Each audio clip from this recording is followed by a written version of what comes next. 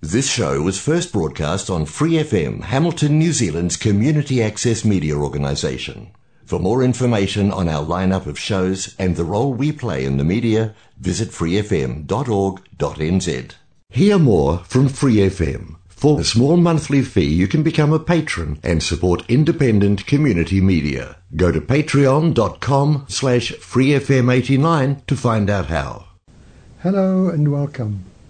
In his book, Polishing the Mirror, How to Live from Your Spiritual Heart, the great teacher Yogi Ram Dass writes this: one way to get free of attachment is to cultivate the witness consciousness, to become a neutral observer of your own life. The witness place inside you is simple awareness, the part of you that is aware of everything, just noticing, watching, not judging, just being present, being here now. The witness is actually another level of consciousness. The witness coexists alongside your normal consciousness as another layer of awareness, as the part of you that is awakening. Humans have this unique ability to be in two states of consciousness at once. Witnessing yourself is like directing the beam of a flashlight back onto itself. In any experience, sensory, emotional, or conceptual, there's the experience, the sensory or emotional thought data, and there's your awareness of it. That's the witness, the awareness, and you can cultivate that awareness in the garden of your being. The witness is your awareness of your own thoughts, feelings, and emotions. Witnessing is like waking up in the morning and then looking in the mirror and noticing yourself, not judging or criticizing, just neutrally observing the quality of being awake. That process of stepping back takes you out of being submerged in your experiences and thoughts and sensory input and into self-awareness. Along with that self-awareness comes the subtle joy of just being here, alive, enjoying being present in this moment. Eventually, floating in that subjective awareness, the objects of awareness dissolve, and you will come into the spiritual self, the Atman, which is pure consciousness, joy, compassion, the One. The witness is your centering device. It guides the work you do on yourself. Once you understand that there's a place in you that is not attached, you can extricate yourself from attachments. Pretty much everything we notice in this universe is a reflection of our attachments. Jesus warned us, "Lay not up for yourselves treasures upon earth, where moth and rust doth corrupt. For where your treasure is, there will your heart be also." Desire creates your universe. That's just the way it works. So your first job is to work on yourself. The greatest thing you can do for another human being is to get your own house in order and find your true spiritual heart. Now, how do you think this fits in with what we were talking about last week? Remember that in our exploration of the 7 points of mind training, we'd come to the instruction primary importance should be given to the two witnesses. We mentioned that the two witnesses were ourselves and others, but of these two, oneself is the more important. As Nam Kapel writes, other people may also serve as witnesses, commenting that you are engaged in proper practice and that your mind has become smooth and cool, but this is of no help. The vitally important thing is that when we examine ourselves under any circumstances, we should see that we are not deceiving, fooling, or embarrassing ourselves. If we have trained our minds with regard to the most unpleasant worldly phenomena and achieve what we desire, this shows that we have trained our minds. Now it seems to me that perhaps Ram Dass and Nam Kapel are talking about different aspects of the same thing. To understand that we can be the witness of our own behavior with a view to modifying it, we have to recognize that we are not our thoughts, emotions, impulses, and so on. We have a consciousness that assumes the aspect of these things, but is not of them. It is not them. There's something else that can step back and observe these things passing through. And that something has the ability to decide to act according to them or not. Now, if we've adopted a certain way of life with precepts, vows, and so on, we can use that watcher to see whether we are living within that way of life, and if not, correct our behavior, as Nam Kapel recommends. But beyond the internal policeman is a profound, profound realization.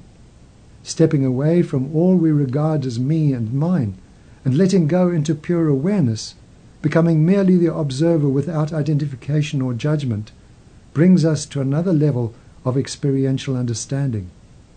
As Ram Dass says, along with that self-awareness comes the subtle joy of just being here, alive, enjoying being present in this moment. Eventually, floating in that subjective awareness, the objects of awareness dissolve, and you will come into the spiritual self, the Atman, which is pure consciousness, joy, compassion, the One. Now, of course, Buddhists would not identify that state as self or Atman, but it's undeniable that at its most profound, it is the state of non-duality, pure consciousness, joy, and overriding compassion. And with that thought, before going on, let's think about our motivation for the program as we usually do. As we've spoken about overriding compassion, let's make that the basis for bodhicitta motivation, wishing to attain enlightenment so we can be of greatest benefit to all beings.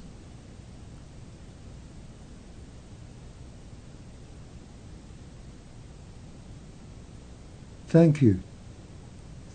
So we are talking about training the mind, and last week completed commentary on the previous instruction in the text, which was integrate all practices into one, meaning that everything should be done with the idea of freeing ourselves from the misconception of self. This ties into becoming the observer or witness, as that is beyond the concept of self. It is the state where we can see that everything passes, and nothing can be identified as me or mine. Then, when strong urges or impulses arise, we can recognize them for what they are, just manifestations of grasping at an independently appearing self that has no real existence at all. Yet, through our strong instinctive belief in it, we are compelled to act in inevitably harmful ways. In his commentary to Mind Training Like the Rays of the Sun, His Holiness the Dalai Lama puts it like this. The commentary to the text says that if we have trained our attitudes towards life with thoughts of impermanence, then no matter what we see throughout life, we will see that it is impermanent, that it will pass. Likewise, if we have trained our mind to think about the disadvantages of selfishness, the sign of having done this is that in any text we read, in any activity that we come upon in which we see the various faults described, we will identify with these faults and feel that they have all arisen due to our selfishness. If we are always able to recognize the negatives we see as arising from our own selfishness, it is a sign that we've been successful in training our minds with these methods. As the 7-point attitude training tells us, we need to take ourselves as the main witness. We are the best witnesses as to how our minds are working, not others who witness and judge what we are doing. If other people must serve as witnesses to attest to the spiritual and religious things we do, there is the great danger that we're just putting on a grand show in order to have others think that we're such a wonderful spiritual practitioner. Rather, the whole point is that we do all these trainings internally. We are the main witness as to whether or not we are becoming a kinder and better person.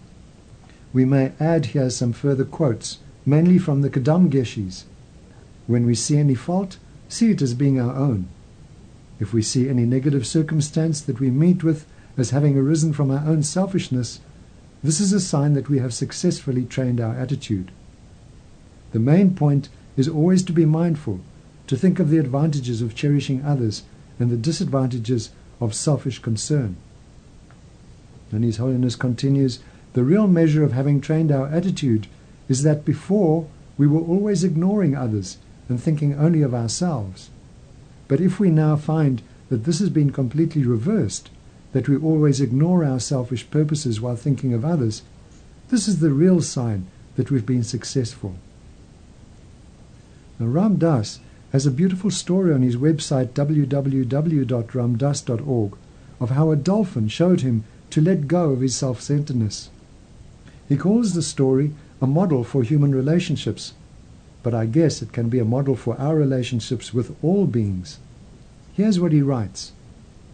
I will tell you one short story. I was invited to swim with dolphins. There were 2 of them, Joe and Rosie, and they were in a large, large tank. John and Tony Lilly were working with them. So the day I came to swim with the dolphins and a friend, it was cold and grey, and I was sorry I'd agreed to it. But everyone wants to swim with dolphins, so I assumed I did too. I got into the water, and it was incredibly cold, so I started to tread water. The dolphins then started coming towards me, and they were bigger than I thought they were going to be, so I started feeling really insecure. Rosie came up next to me, and people were outside the tank watching me with the dolphin. They assumed Ram Dass was very high, and so they also assumed it would be a very beautiful display. It's often very interesting when you're a holy man and go into a house and dogs bark and children cry. It's like they bust your cover. So I thought, what am I supposed to do with this dolphin? I wanted to touch it, but I assumed it would be offended. It had a tail, so I thought it was a fish, and in the past when I tried to touch fish, it would swim away. I reached out anyway and touched Rosie. She didn't move, and so I touched her again and stroked her a little bit. Her skin was amazingly soft, softer than silk. I was thrilled, and the experience was intensely sensual. My paranoia dissolved into a deeper feeling of love, and after a few minutes she swam around and came up under my arm. I wanted to swim with her, so I took hold of her dorsal, her back fin. She swam down, and my hand slipped off, but then she came back and swam back under my arm. This happened several times, and I didn't want to hurt her, but I finally stuck my hand around her stomach and held her back fin. She started to move very fast, and I thought I was disturbing her, so I let go. She immediately came back to me, and I realized that she was training me. So I took hold, and we began swimming wildly through the tank. At one point I needed air, and so she surfaced, and then we went again, swimming for a while, until I was again out of breath. The next time Rosie dove down, and I thought, this is the moment of truth.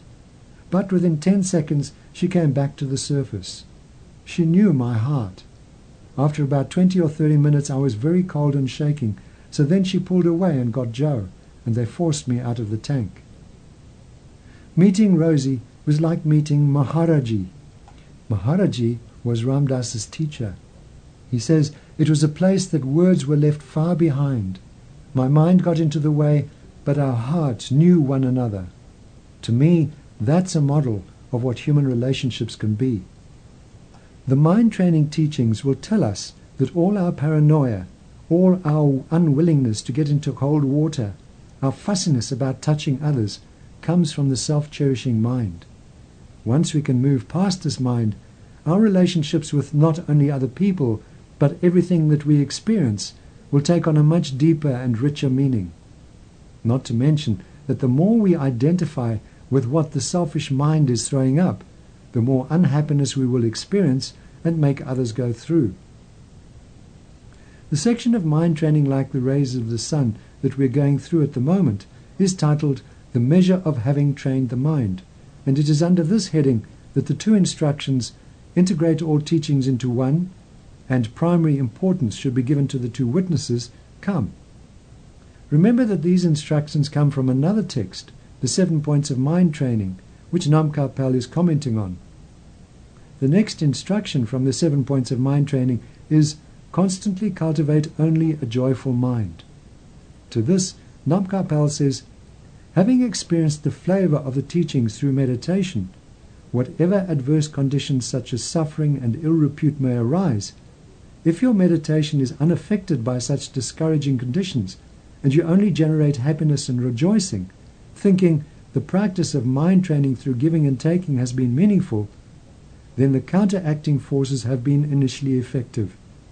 In brief, it is a great mistake to destroy your virtue through anger that rankles over slight hardships encountered in the course of mind training. The great Shavuopa said, there's no worse form of abuse than to say your spiritual friend has no peace of mind. Now we are certain to come across difficult circumstances no matter how far our practice has gone. The question is, how do we act under such circumstances? Do we revert to our old reactive patterns, or do we apply the mind training techniques we've learned and act in a much more compassionate and wise way? Namkha Pel talks about the practice of mind training through giving and taking, referring to Tonglen, or taking on the suffering of others and giving them our happiness. This is the result of bodhicitta and our realization that nothing that happens to us is actually personal. We don't take it personally. The universe and all the other beings in it are not out to get us. As we saw earlier, whenever we experience some suffering, we can trace the source back to our self-grasping and self-cherishing mind. So there's no need to get angry and upset with antagonistic people and unfortunate circumstances. Recognizing that bad reactions just lead to more and more suffering, we cultivate the mind that finds something beneficial in all circumstances, good and bad. There is actually no need to get angry about anything, and anger only harms us and those we interact with. It rarely solves our problems. The great master Thich Nhat Hanh has a wonderful teaching on 5 points to maintain a joyful mind.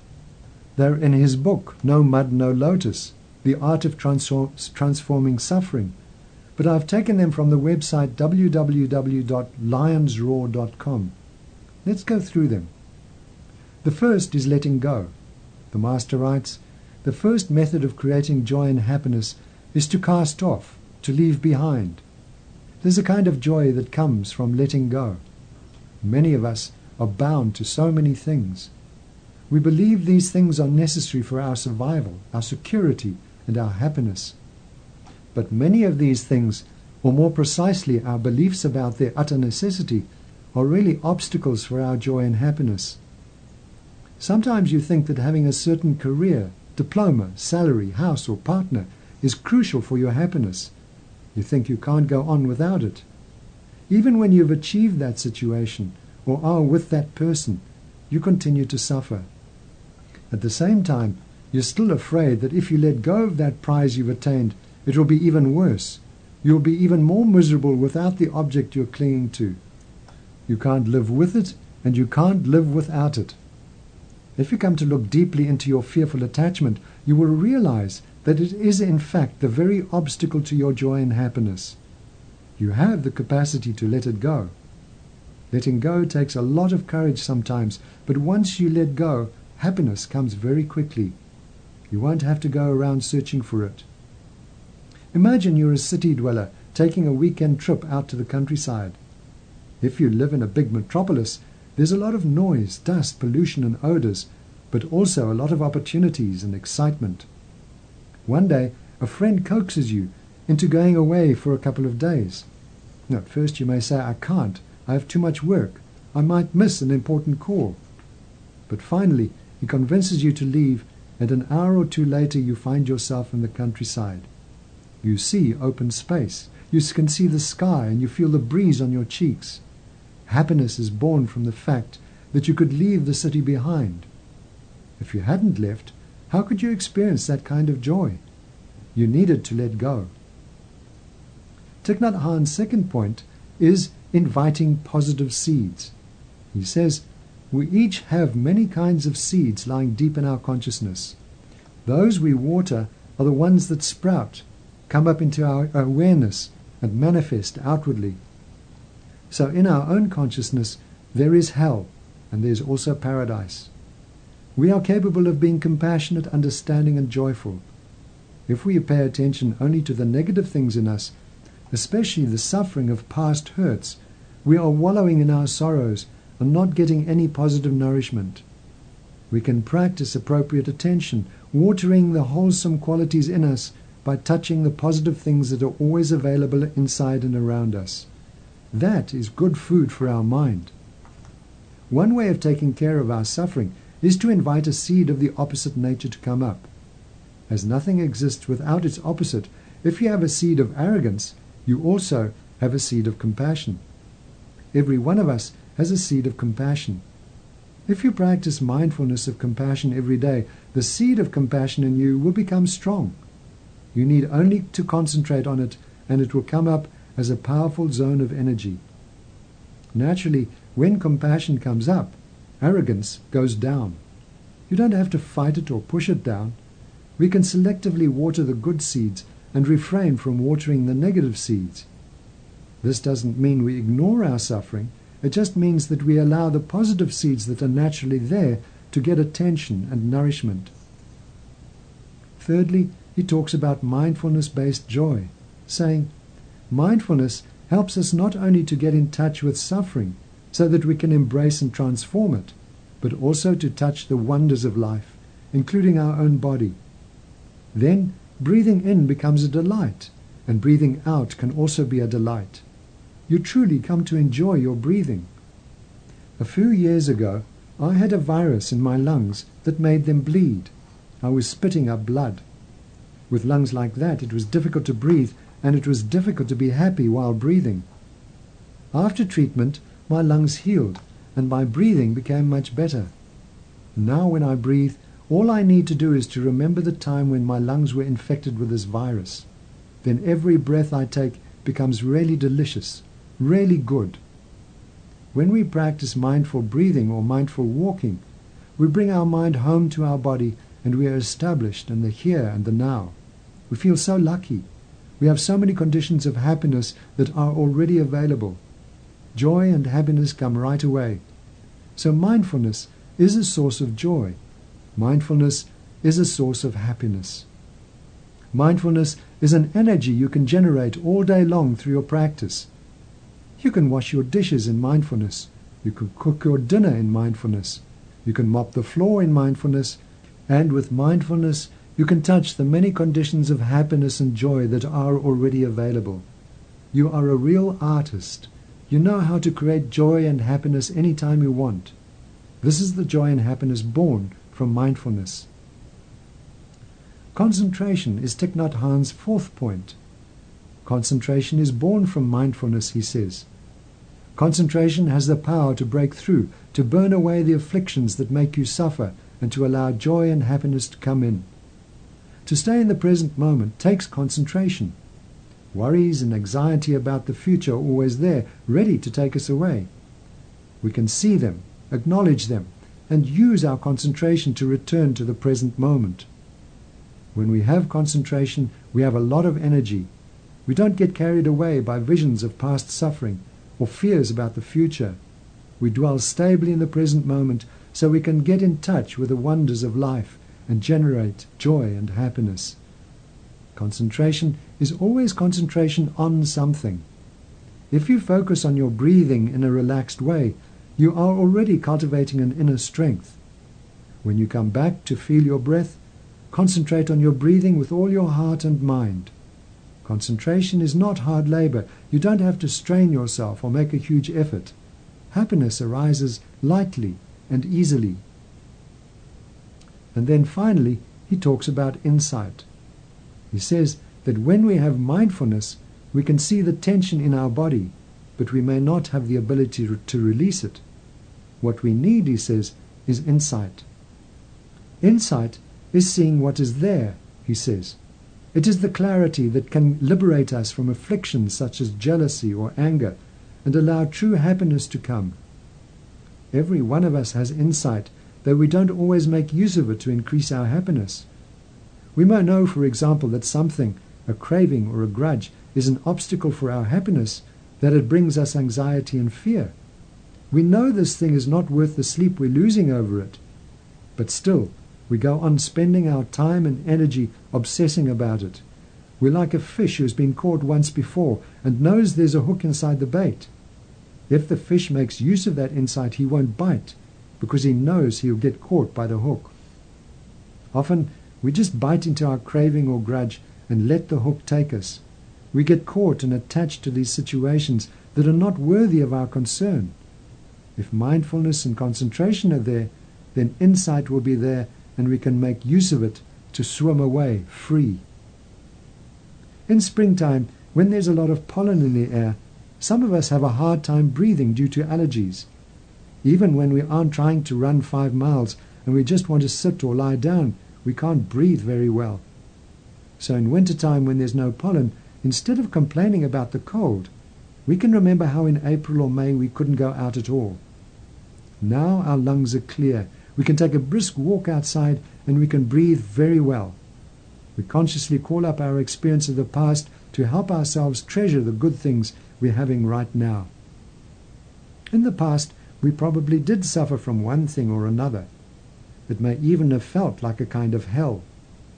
If we remember that suffering, not letting ourselves get carried away by it, we can use it to remind ourselves how lucky I am right now.